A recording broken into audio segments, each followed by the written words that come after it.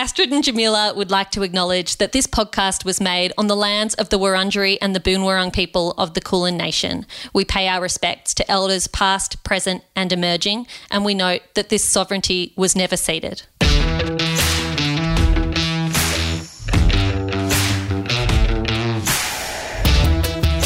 Hello and welcome to Anonymous Was a Woman with me, Jamila Rizvi, and the wonderful Astrid Edwards. We are brought to you by Hachette Publishing this season and, of course, the team at Future Women. Today, Astrid and I I'm going to use the word the honour of speaking with Kylie Maslin, who is the debut author of Show Me Where It Hurts, Living with Invisible Illness. This is a really personal and sometimes painful conversation. Astrid and I also live with invisible illnesses, and so there was a whole gang of us having a chat today about Kylie's work. The work is personal essay meets pop culture critique. It is honest, it is unflinching, and it gives you a picture of life with chronic illness set against a backdrop of misogyny in medicine in Australia. I highly encourage you to get your hands on a copy, and I hope that you find this conversation with Kylie illuminating.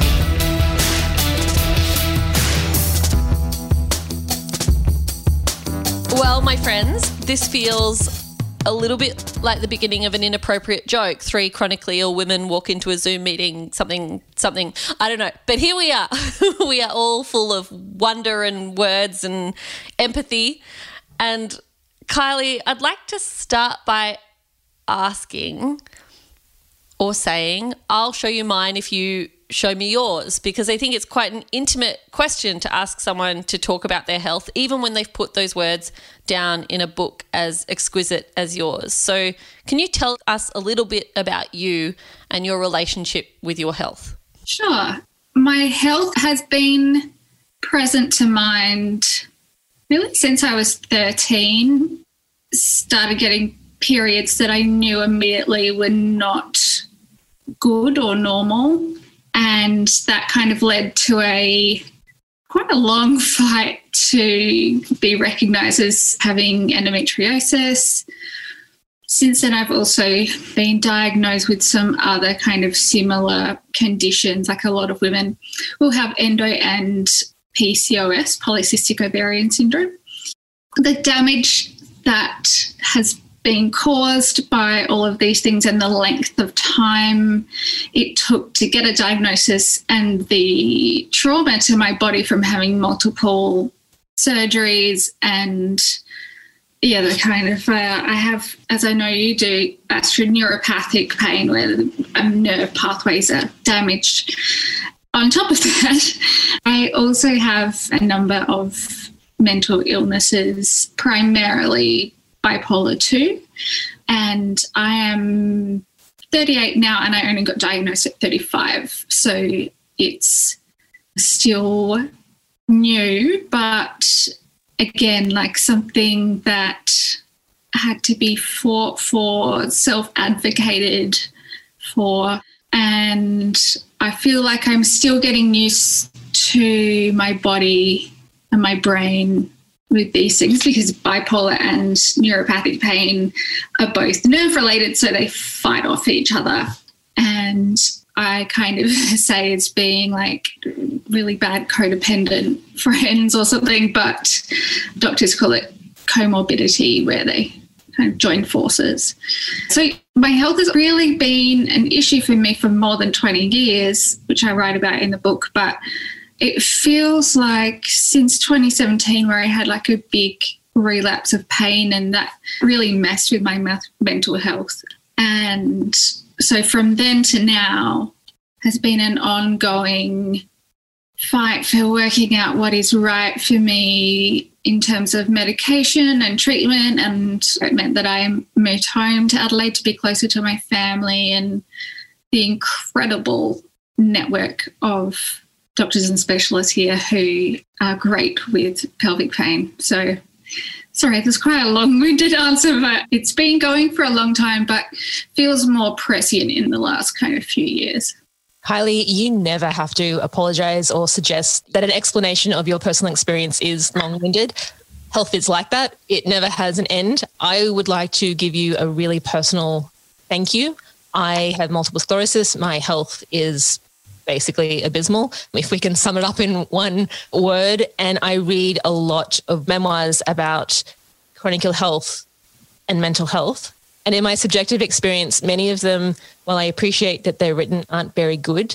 I found Show Me Where It Hurts, your memoir, it just spoke to me on so many levels, and we don't have the same conditions, but we have a lot of the similar experiences. So that's my personal thank you. Oh, thank you. But I want to kind of go back to something you explained at the beginning, your quest, a long, drawn out and quite likely painful experience of getting your diagnoses and being believed. That's well established. Women are not believed particularly well, and there are also some conditions that are hard to diagnose. But what was that personal experience like for you? Awful, in one word. Yeah, it's been long. It's been really difficult. Unfortunately, so many people who go through these sorts of experiences go through instances of gaslighting from medical professionals, which is not only by male doctors or specialists, which is wild. And I should say also that I have the privilege of being a white woman going through this, and that people of colour, women of colour, trans and non-binary folk have even more difficult time going through this stuff. And Corey Smith is a really incredible advocate who lives in the US, and he is a trans man with endometriosis and has gone very public about some of his experiences where he has to fight to be believed that he could have endometriosis given his gender identity. The process of getting those diagnoses, they were really difficult, and I'm so grateful to have had my mum and my brother by my side during that period. They are really great advocates and really taught me a lot about advocating for myself and advocating for others.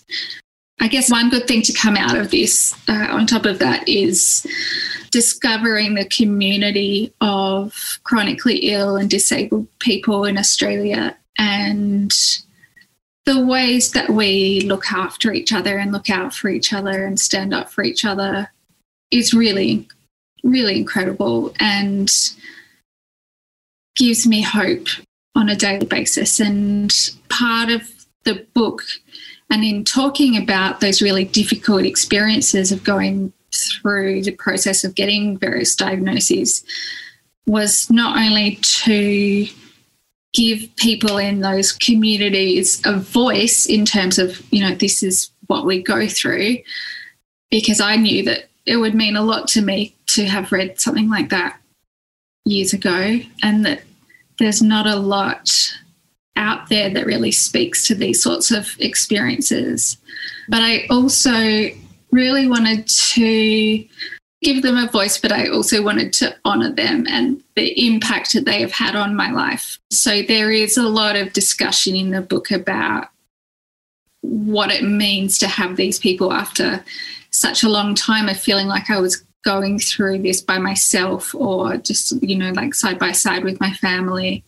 And again, like I felt like that was something that hadn't been talked about. People were writing about their experiences with illness from a personal side, which is honourable and is needed, but I wanted to help give a voice to the community as well as just my own stuff.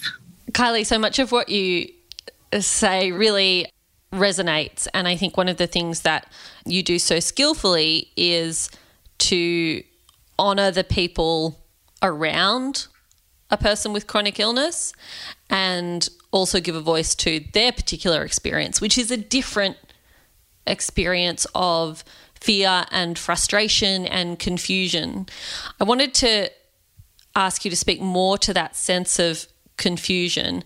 You have endometriosis, and there is a really long and gendered medical history of how that condition is diagnosed, or perhaps more accurately, how it tends to not be diagnosed for so long. Could you tell us a little bit about that and what it was like for you to go through that gaslighting you mentioned earlier, and how it might have impacted on your own sense of self and belief in your own feelings and your own pain and your own experiences? Thankfully, it has gotten better since I started going through this process in mid-90s. And now there is more education in doctors are more likely to ask about someone's family history and identify if they've got endo in the family, that sort of thing. And I had someone reach out to me once to say that they were diagnosed at 12 or 13 with the doctor knowing that she was the third woman in the family to have endo. And honestly, that just made me so hopeful, and so it was so pleasing to hear, because for a lot of people, myself included, there is a long journey of going through many, many different versions of contraception to see if it's a period problem or menstruation problem rather than something bigger. Then you'll likely have an extremely violating ultrasound, which will only really has a very low chance of showing endometriosis anyway. It's more just to kind of rule out other things. So the only way at this point in time, the only way that you can be definitively diagnosed is through surgery. And if they find anything, they will either laser it out or cut it out. But it has the ability to grow back not only in those places but in other places as well. And so all of the way along this journey, you're kind of constantly asked questions that really feel like they're asking questions of you as a person rather than you as a patient. So there's often a lot of intrusive questions about sexual activity that have nothing to do with getting diagnosed. And there's just a lot of disbelief that the pain could be that bad, or that you are presenting to emergency because you're in so much pain, you're literally screaming, and they being emergency staff, who sadly are often the ones who are the least versed in what these illnesses are the ones who will then see you as being, drug seekers rather than people who actually are in dire need of that relief. I talk about in the book, I had this one really awful doctor who not only gaslighted me but really contributed to quite a bit of trauma physically and mentally. And it's been a really shit time getting over that kind of stuff. And again, it's like no one who goes through this is just limited to this experience. Like other things in your life kind of get wrapped up in it. And so it becomes kind of this big sticky mess of everything kind of becoming really difficult to separate and to get through, or to get to a point in your life where you have kind of worked out what is you versus what is doctors versus what is actually the truth. And I'm so fortunate to have the care that I do here now that has really, like, for the last 3 years, I've just been working my butt off basically to kind of deal with decades worth of trauma and, diagnosis of a major mental illness. And it was really hard to write this book for lots of reasons. And one of those was revisiting all of these traumas. And another one was writing a book while you are sick, writing a book about illness while you are ill. But I really wanted my experience to be in an ideal world, to be a historical one and to not be one that continues. And I think there are a number of women my age and of my generation who are finding really hard to make sure that those who follow us, we're at least leaving that, you know, we haven't done much in terms of like climate change, racism, you know, like other big points, but we can hopefully offer something better in terms of medical attention and the navigation of the medical system. You just said writing a book while ill deserves a medal. And I should note for our listeners, Kylie, that Show Me Where It Hurts is shortlisted for the 2021 Victorian Premier's Literary Awards. Well done for getting the shortlisting. Like you, I would like the women who come after me to have a less bad time in the medical system. What feedback have you been getting from anyone who picks up your work? I actually feel like I could cry right now. I have been really overwhelmed with Instagram DMs in particular of women and girls who the main thing I get told is thank you for seeing me, or I felt really seen. And that is the book that I wrote to my 13-year-old self, or 20-year-old self, or 25, 30-year-old self. And obviously when you write a book, you want it to reach a broad public, and getting shortlisted for a debut work is absolutely mind-blowing. Kylie, you spoke about the people who've read your book and who have had similar experiences of pain, or perhaps dissimilar experiences of pain, but related to other elements of your story. What would you want doctors who read the book to take away? I recently was told that a gynecologist here that I don't know, I'm down with the whole scene, but someone that I don't know was recommending my book to their patients, and it was just like the most wild 180. I almost fell to the floor. It's interesting because I gave a copy of my book to a couple of really important medical professionals in my life, and it was interesting for them to read it. My psychologist had read parts of it before it was published. She was very kindly helping me make sure that I was using the right terminology and stuff. But what their feedback has been is it's helped them realise just how invasive chronic illness is. So seeing a whole self, and how every day in everything we do, we are considering our limitations, or we are being confronted by our limitations, or people are confronting us about our illness or that believability. And so I think that has been a success of the book, but also, hopefully by understanding one case, doctors who read the book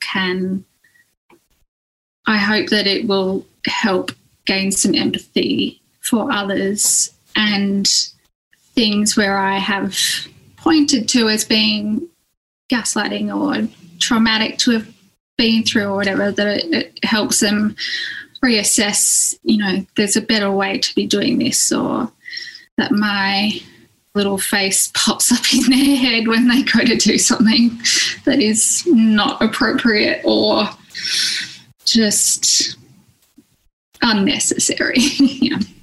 Kylie, I said at the start of this conversation that we'd show you ours if you showed us yours, and Astrid talked about living with multiple sclerosis. I have a brain tumour, and it's annoying in that it likes to just keep growing back again, which has brought a whole bunch of disabilities and chronic illnesses along with it. And for me, I think the single most revelatory part of reading Show Me Where It Hurts was how you write about pain. Because when you go into a doctor's office or a specialist's office or emergency, they ask you to rate the pain out of 10 and describe the pain, which is really hard to do. So beyond a wonderful read, a read that helped us feel seen, and I think a read that will help the people who love people who are sick understand better. Thank you for giving me some new words to describe pain. It was really handy. Thanks for your time today, Kylie. Oh, thank you so much for having me. It's been a real thrill.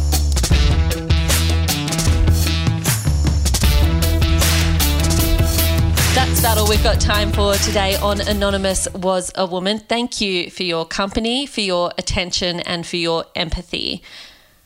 Please get your hands on a copy of Kylie Maslin's wonderful debut, Show Me Where It Hurts, Living with Invisible Illness. Today's episode was brought to you by Hachette Publishing, our extraordinarily good friends who are helping make this entire season possible. Thanks to Future Women and Bad Producer Productions. If you loved the podcast, please make sure you rate and subscribe. It will help others find us and make sure you never miss an episode.